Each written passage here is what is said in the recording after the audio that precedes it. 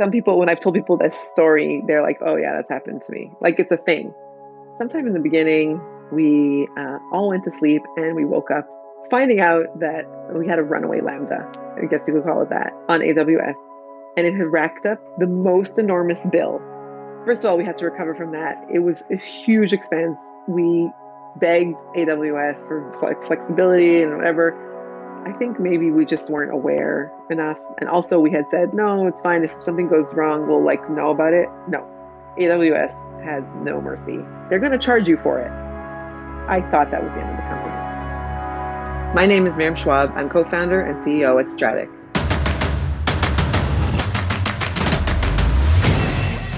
This is Code Story, a podcast bringing you interviews with tech visionaries who share in the critical moments of what it takes to change an industry and build and lead a team that has your back. I'm your host, Noah Lappart, and today how Miriam Schwab built a company around making WordPress better by making it static. All this and more on Code Story. Miriam Schwab is originally from Canada.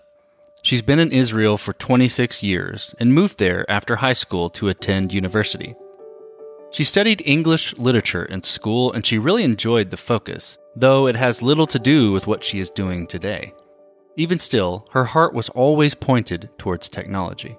She's a mother of 7 children, which keeps her super busy. The oldest is 22, a boy, and the rest are girls, with the youngest being 8. If she does have spare time in there, she spends it with her extended family or goes out with friends. Around the time she had kid number 4, she took her maternity leave to reevaluate what she wanted to do. She started freelancing and building people websites on a contract basis. At the time, she was exploring open content management systems, namely WordPress.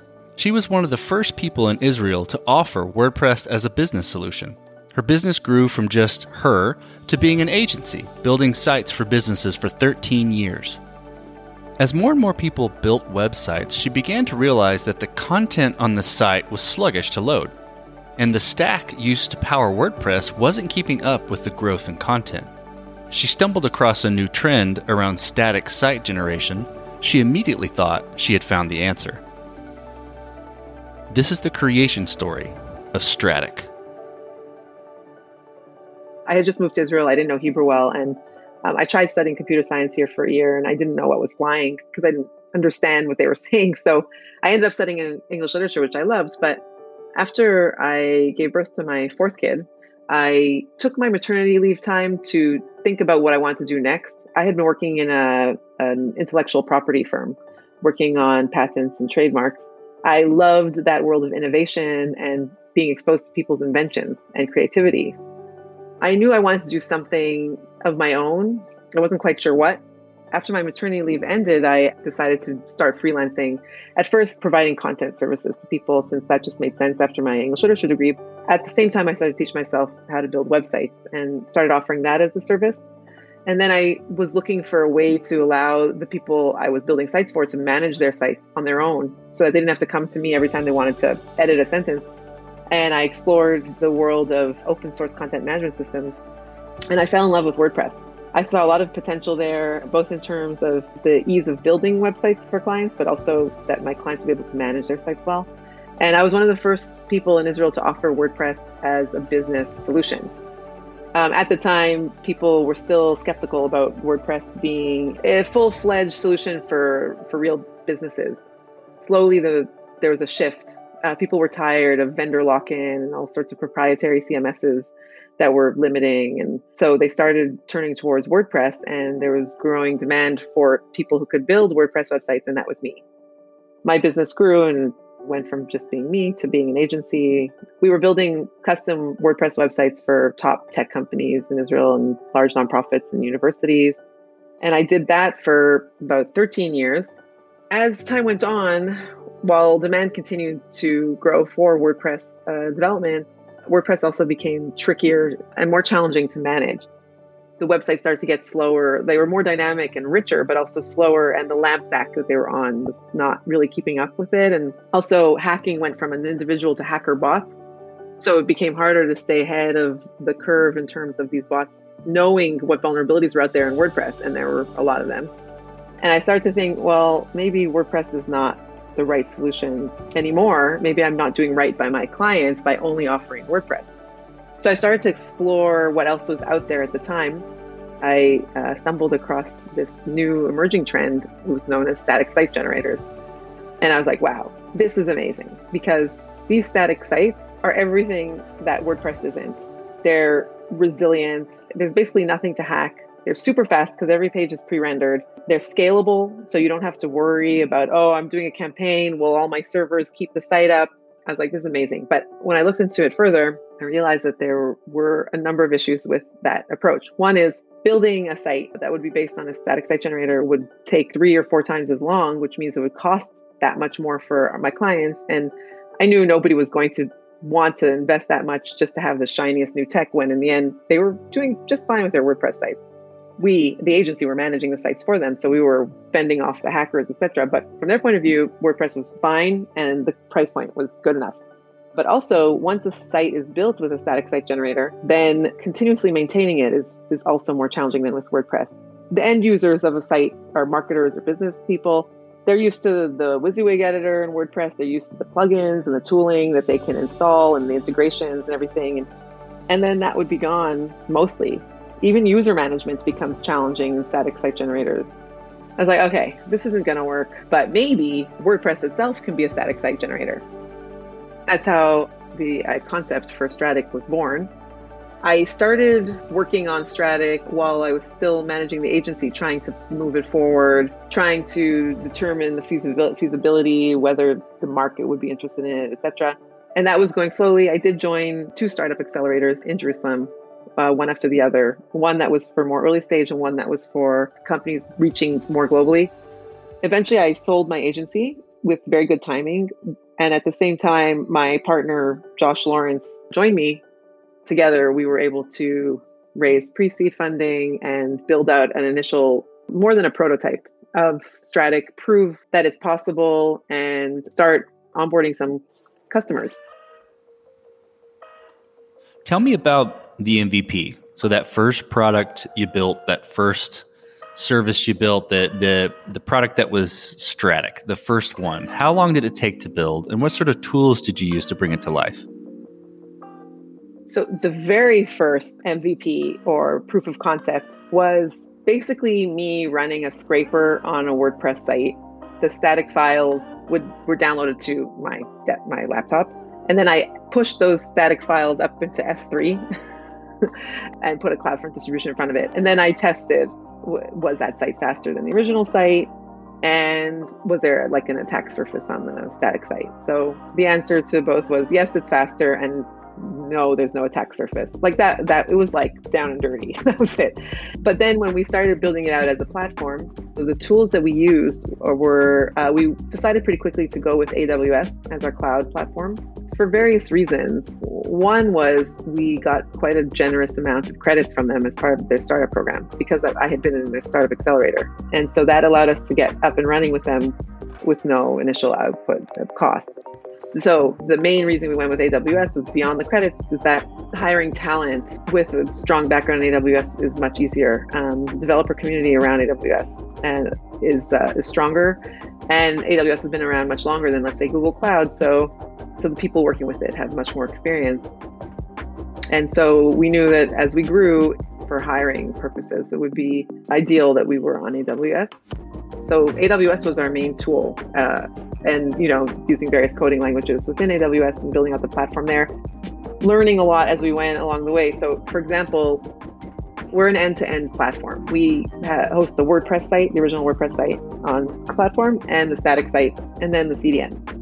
Turns out that converting a WordPress site into static is a very resource-intensive process, and so we would keep crashing our own servers when we were trying to generate the static version of the site. And then you would end up with a static site that was all like 500 pages or something, like really not attractive.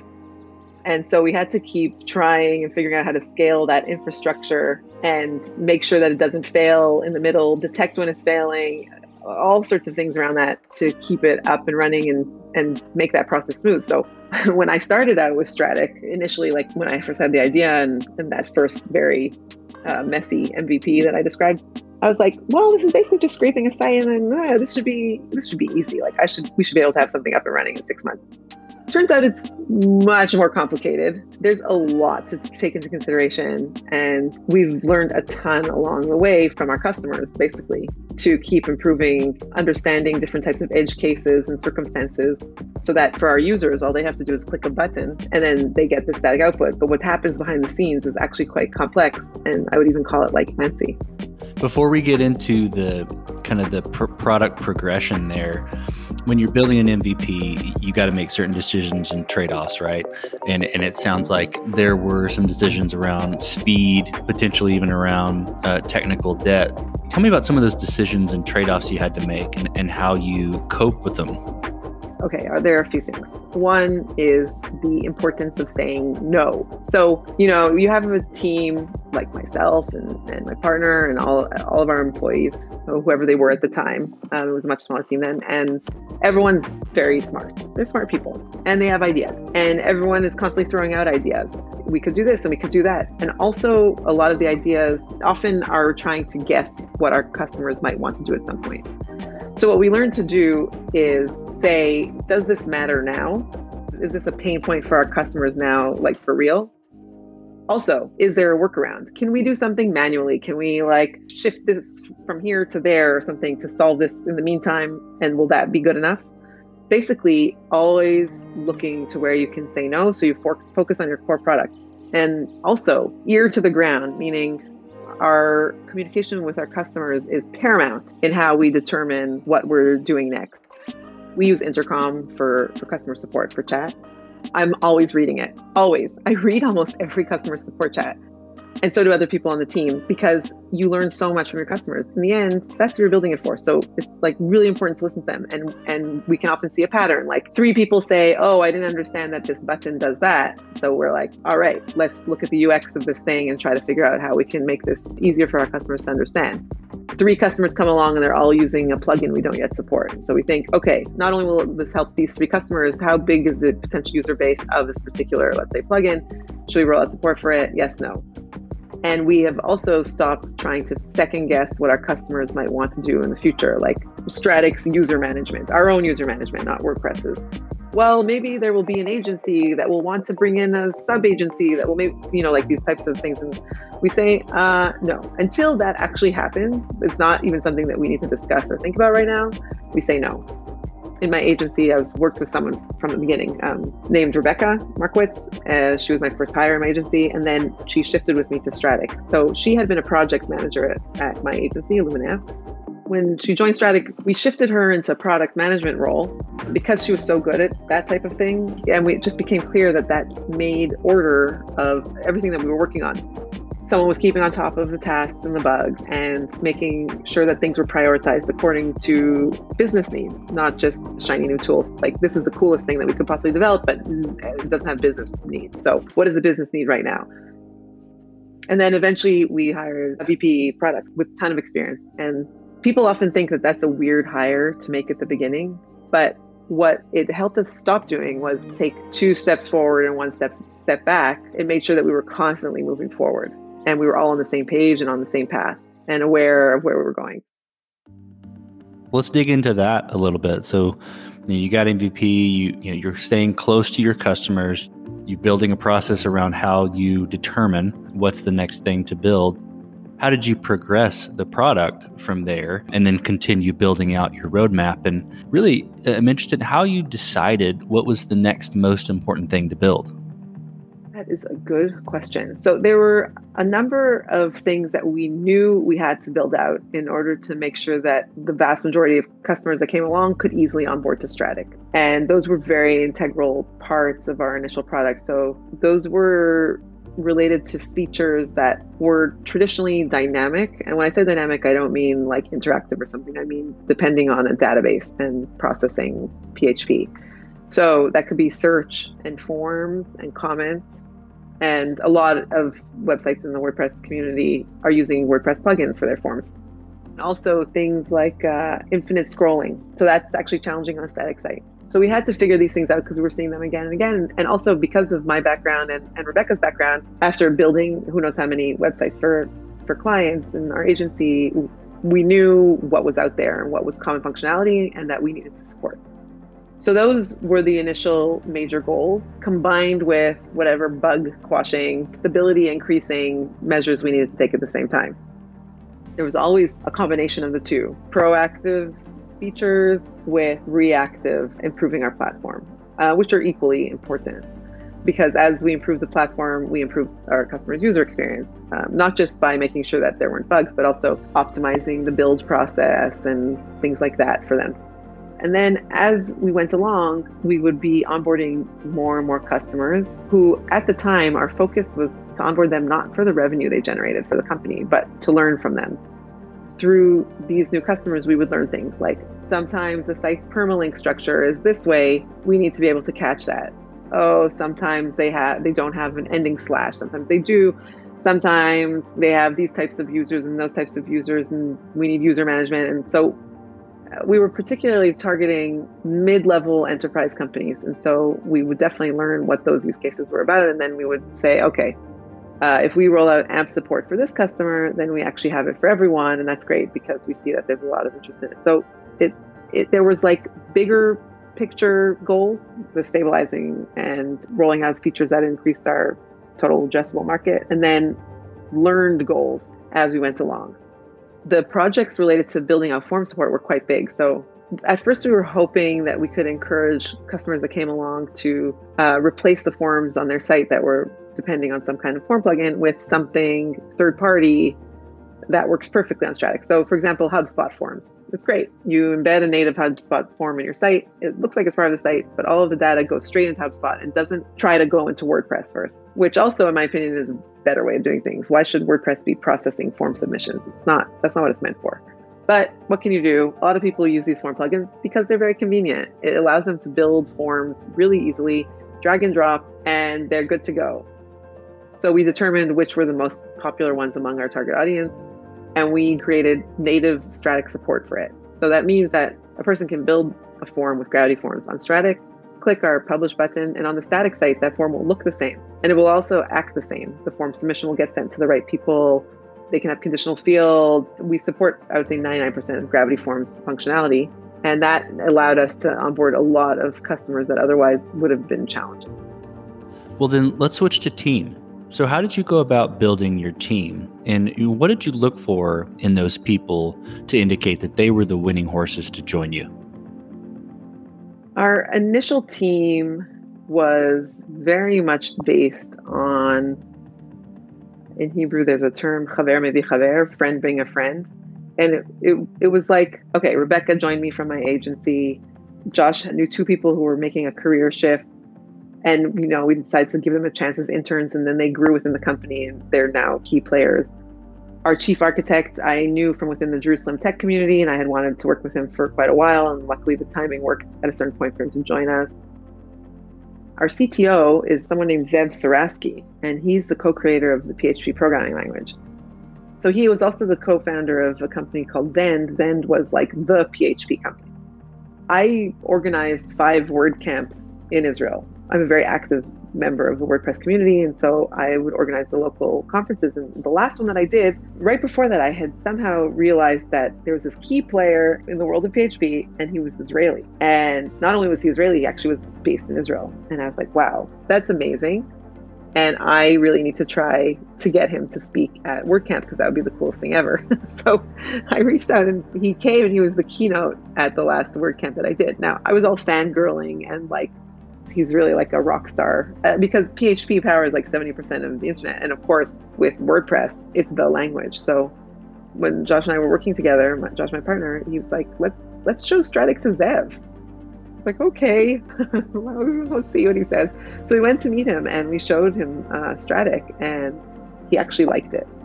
So we created a relationship around Stratix already then. And his company Zend had been acquired, and while we were getting advice from him, whatever, along the way, we started to talk to him about joining as CTO. He really identified with what we were doing. He says something funny. He says, the best way to run PHP is not to run it at all. So, because our static sites it doesn't even run PHP. The PHP happens behind the scenes. So he joined us. He joined us as CTO, and he's amazing to work with. Of course, he's brilliant. So we managed to do that connections type of hiring for a while, and that worked really well for us. But now we're at a stage where we need to think bigger in terms of hiring. We just hired our first CMO. Until now, all marketing and sales has basically been me and Josh doing our best, trying to, do some outreach when we have time. I try to speak on podcasts like this or at online conferences in the community, whatever and wherever. We have content on our site that gets organic traffic, but that's been it. Now we're at go-to-market stage, and so we needed someone very strong to lead that. When you start hiring in that way, it becomes much more challenging. So that was a much more intensive process, talking to a lot of people, working with recruiters. So I think we're now at the stage where we're beyond the friend bring a friend stage. Israel is a very close-knit community, so in the end, naturally there tends to be, employees tell their friends about open positions, and that often helps bring leads for positions. But so in the beginning, it was like people we know, people we wanted to work with anyways, let's see how it goes.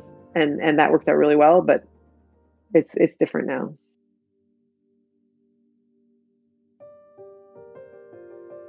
So let's talk about scalability a little bit. So did you build Stratic to scale efficiently from day one, or was this something you kind of fighting as you grew? And I think you touched on it a little bit, but let's dive into it. So on day one, it was not built to scale. We always built it to scale to a certain extent, and then we would reach that point and then have to rethink things or tweak things. In the beginning, we built it out to scale. I don't know if I'm remembering correctly, but I think it was like, let's be able to support 100, like including trial sites. And then, okay, we hit that and we're like, okay, what's next? Let's try to support 1,000. Sometimes it would mean rebuilding some stuff, and sometimes it would mean throwing more resources at something. And also, as we went along, we would learn things about what we would need to support, and also how we can optimize the way we support things. So it's been a growing process as we go along. And right now, we're at a place where we're actually taking a deeper dive into a particular component of our platform, because it's starting to have performance issues. Like, it's been great until now, and then now it's like starting to feel a little bit heavy. What can we do here? The great thing about every time we look at our platform and take a deep dive, we end up not just solving the issue, but much more. So we'll suddenly speed things up in a way that we didn't actually plan to. And so there's a lot of wins there. Our balance is when you're building something, you can be doing two things. You can be moving forward and building, or you can be optimizing. And optimizing means optimizing for scale, but also optimizing for cost. When you're running on the cloud, the cost can add up pretty quickly. You have the credits in the beginning, and that's great. And a lot of the cloud providers, once you burn through the first batch, you can ask for more. But at a certain point, they're like, all right, it's time for you to stand on your own 2 feet, which is legitimate. And at that point, you can start to think, well, we should always be optimizing for cost. But then when you spend that time optimizing for cost, you're not building the product. So we've always put building the product above optimizing for cost. And then every so often, just like we look at how we can scale further, we also look at, okay, is there some place here where maybe we don't have to be using these particular servers, or maybe we're not maximizing the potential of them, or, oh, oops, look, these servers are running and we're not using them, so we can shut them down, that kind of stuff. But the priority is always moving forward, and then, okay, there's an issue, now let's resolve it. Okay, move forward. Well, as you step out on the balcony and you look across all that you've built with Stratic, what are you most proud of? When COVID hit, we actually shut our office. We had an office in Jerusalem. It was really great. It was in a great location. It was right next to the local market, which is a very colorful place. And the building was a historical building. So it had a touch of Jerusalem with a modern tech style. And we shut it down, and we moved to work from home. And so we actually didn't meet up for almost a year, all of us. Throughout that time, we also grew. We also hired people we hadn't ever met. And we actually met up for the first time, the entire Israeli team. We have, most of us are in Israel. We have 4 people outside Israel, but we all met up in person, and it hit me. People look very different when they're in real life as opposed to being video squares. And it hit me that these were all these people who were working for Stratic and helping us build this product, this platform, and hopefully fulfill all of our dreams. And I couldn't believe it. Like it was like a little bit, suddenly hit me like, whoa, this is like a team. It's starting to be a real team. And I'm really proud of that. I'm proud of our team. Our team is really nice people, very supportive and respectful, helpful to each other. We all have a really good time together. And everyone was so happy to see each other. And you could see how much everyone likes working together. We have worked hard on trying to preserve the culture of the company even while we're remote. So we implemented different initiatives, like we extended our daily stand-up so that it's not just an efficient stand-up like I did this and I'm doing that. We also allow for schmooze time so everyone can catch up. And we have happy hour every week, and we have something called Java time where 3 random people meet up just to talk, not about work. But I guess, yeah, I'm really proud of our team. I'm excited about the people that we work with. I feel very grateful that we can offer high quality employment to people so that they are happy in their jobs and satisfied in their jobs and enjoy what they're doing every day. I'm very grateful that we can do that for people. Well, let's flip the script a little bit. Tell me about a mistake you made and how you and your team responded to it. Oh my gosh, we made a lot of mistakes. But one that stands out in mind, because I was just remembering about it, I had forgotten, is that sometime in the beginning, we all went to sleep and we woke up finding out that we had a runaway Lambda, I guess you could call it that, on AWS. And it had racked up the most enormous bill. I thought that was the end of the company. Some people, when I've told people this story, they're like, oh yeah, that's happened to me. Like it's a thing. First of all, we had to recover from that. It was a huge expense. We begged AWS for flexibility and whatever. We happened to also have just raised some more funding but like it was like the timing was perfect, but it was painful because that money basically more or less covered that bill. And what we immediately did after that is we set up all sorts of alerts on our platform. And since then, we set up more and more alerts around things. So that's what that taught us.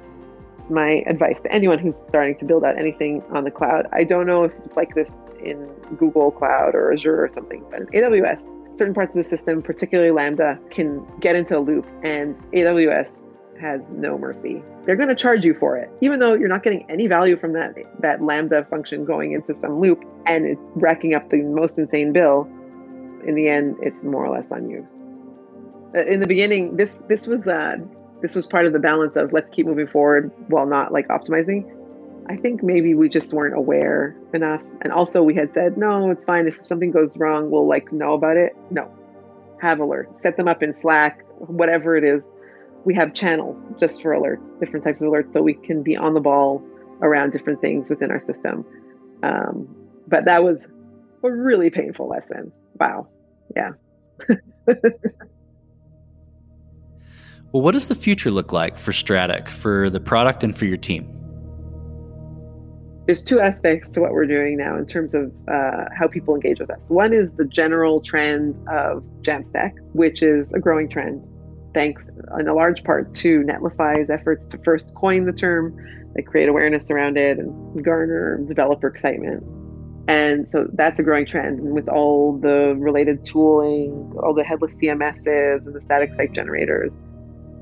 So it often reminds me of when I started with WordPress. So there was like a lot of open source PHP tools that were constantly being released, different forum tools and website, CMS tools and just a lot of different things. It was always exciting. There was always a shiny new tool.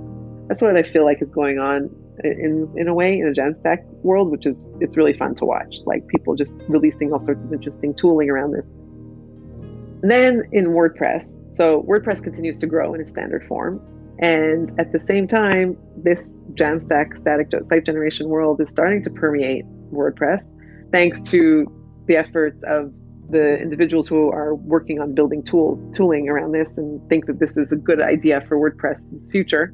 So more and more people are becoming aware of it. And what's happening is that people who are looking for solutions to their issues with speed and security and scalability would normally look for like security plugin, caching plugin. They're starting to become aware that they can look for static WordPress solutions.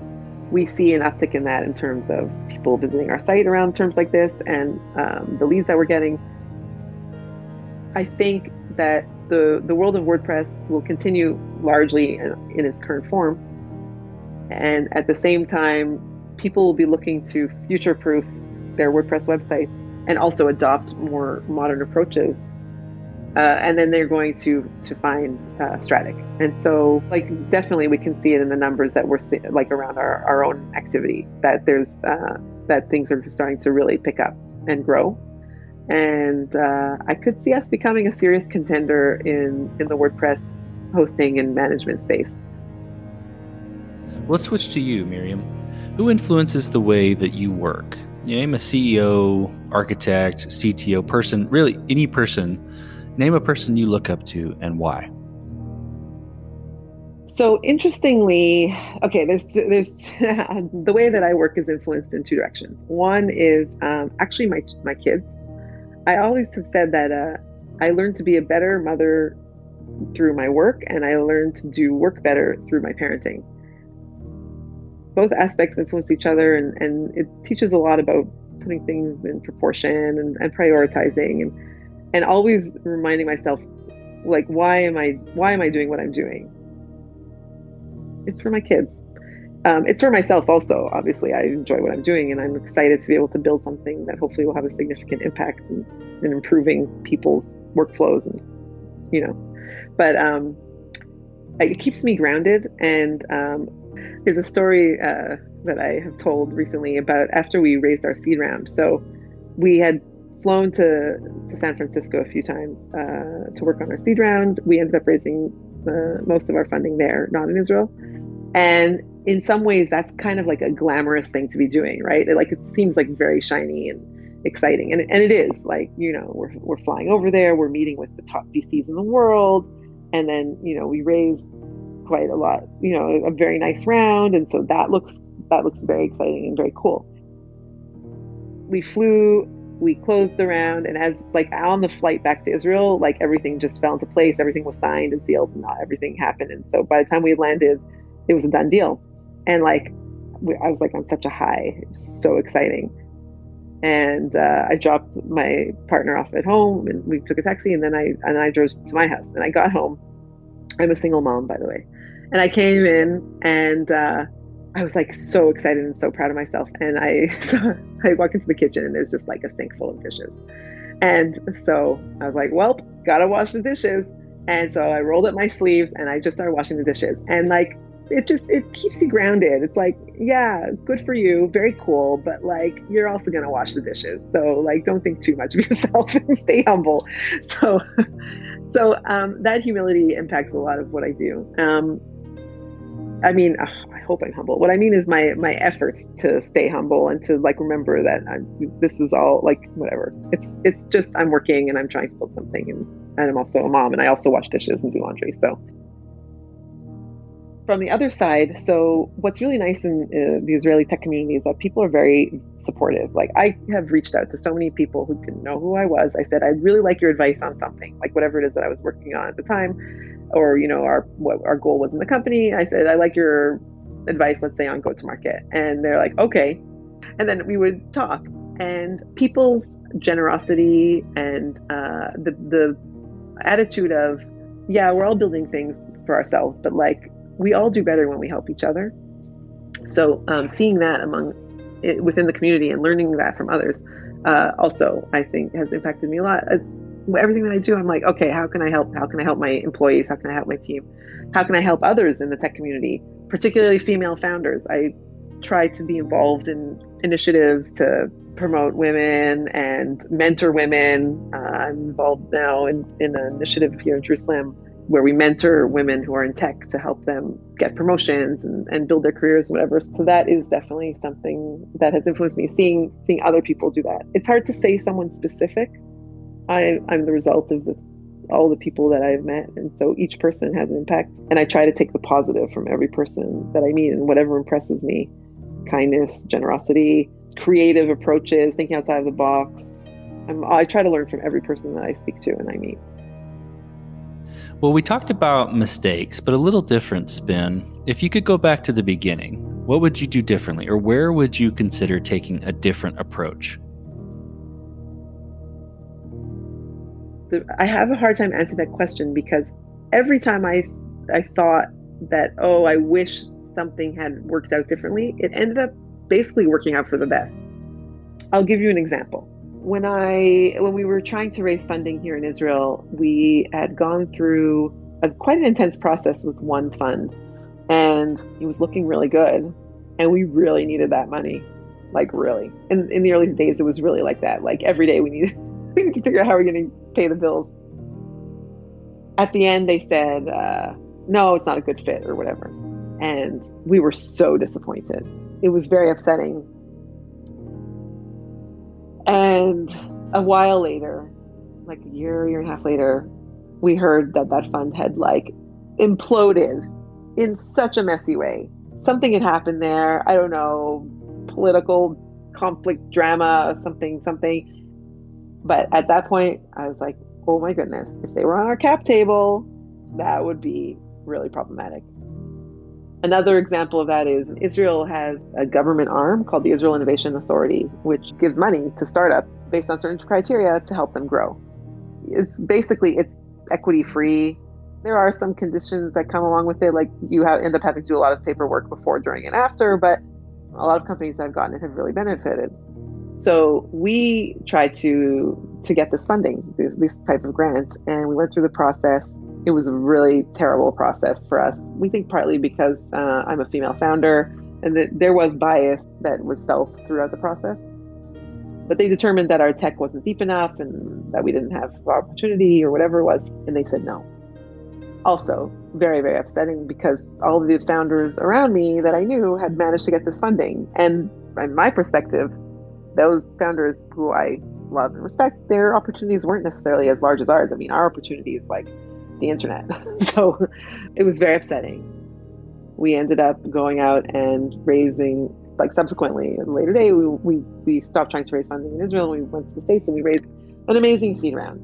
If we had taken the money from the Innovation Authority, it would have caused a lot of challenges around that round for various reasons, like technical reasons in terms of IP and whatever. That comes back to what those grants demand and require.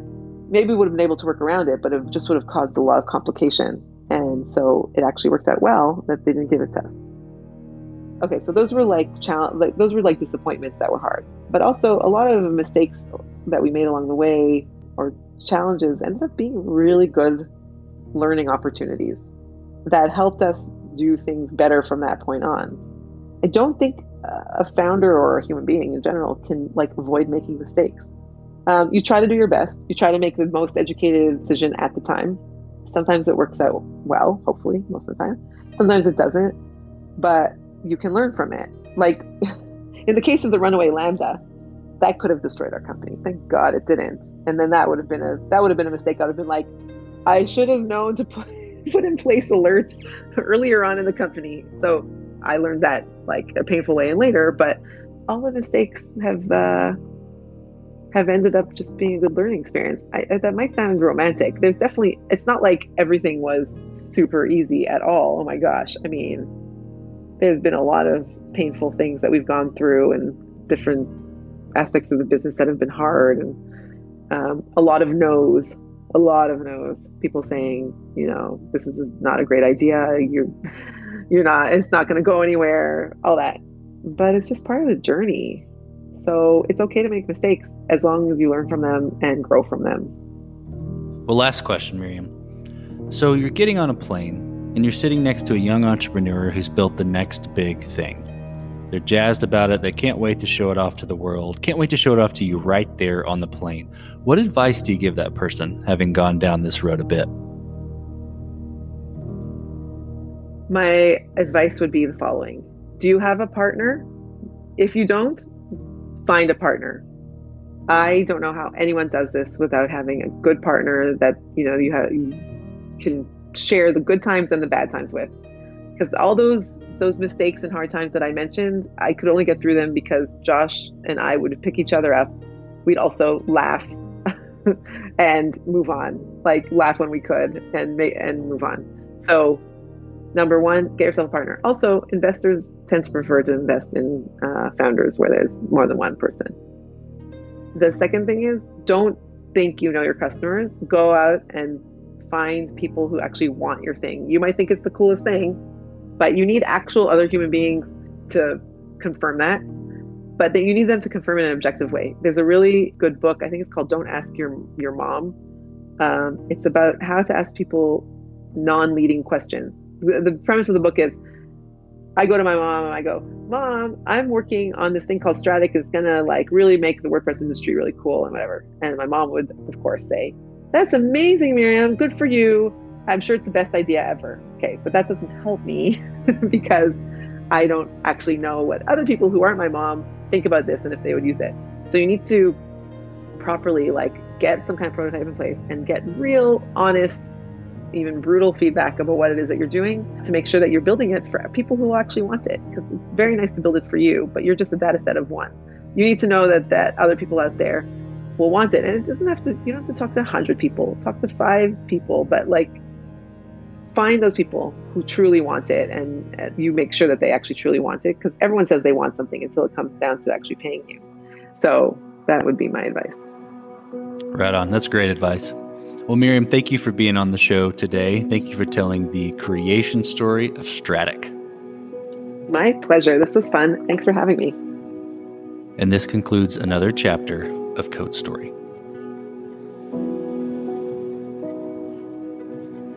Code Story is hosted and produced by Noah Labhart. Be sure to subscribe on Apple Podcasts, Spotify, or the podcasting app of your choice. Support the show on patreon.com/codestory for just $5 to $10 a month. And when you get a chance, leave us a review. Both things help us out tremendously. And thanks again for listening.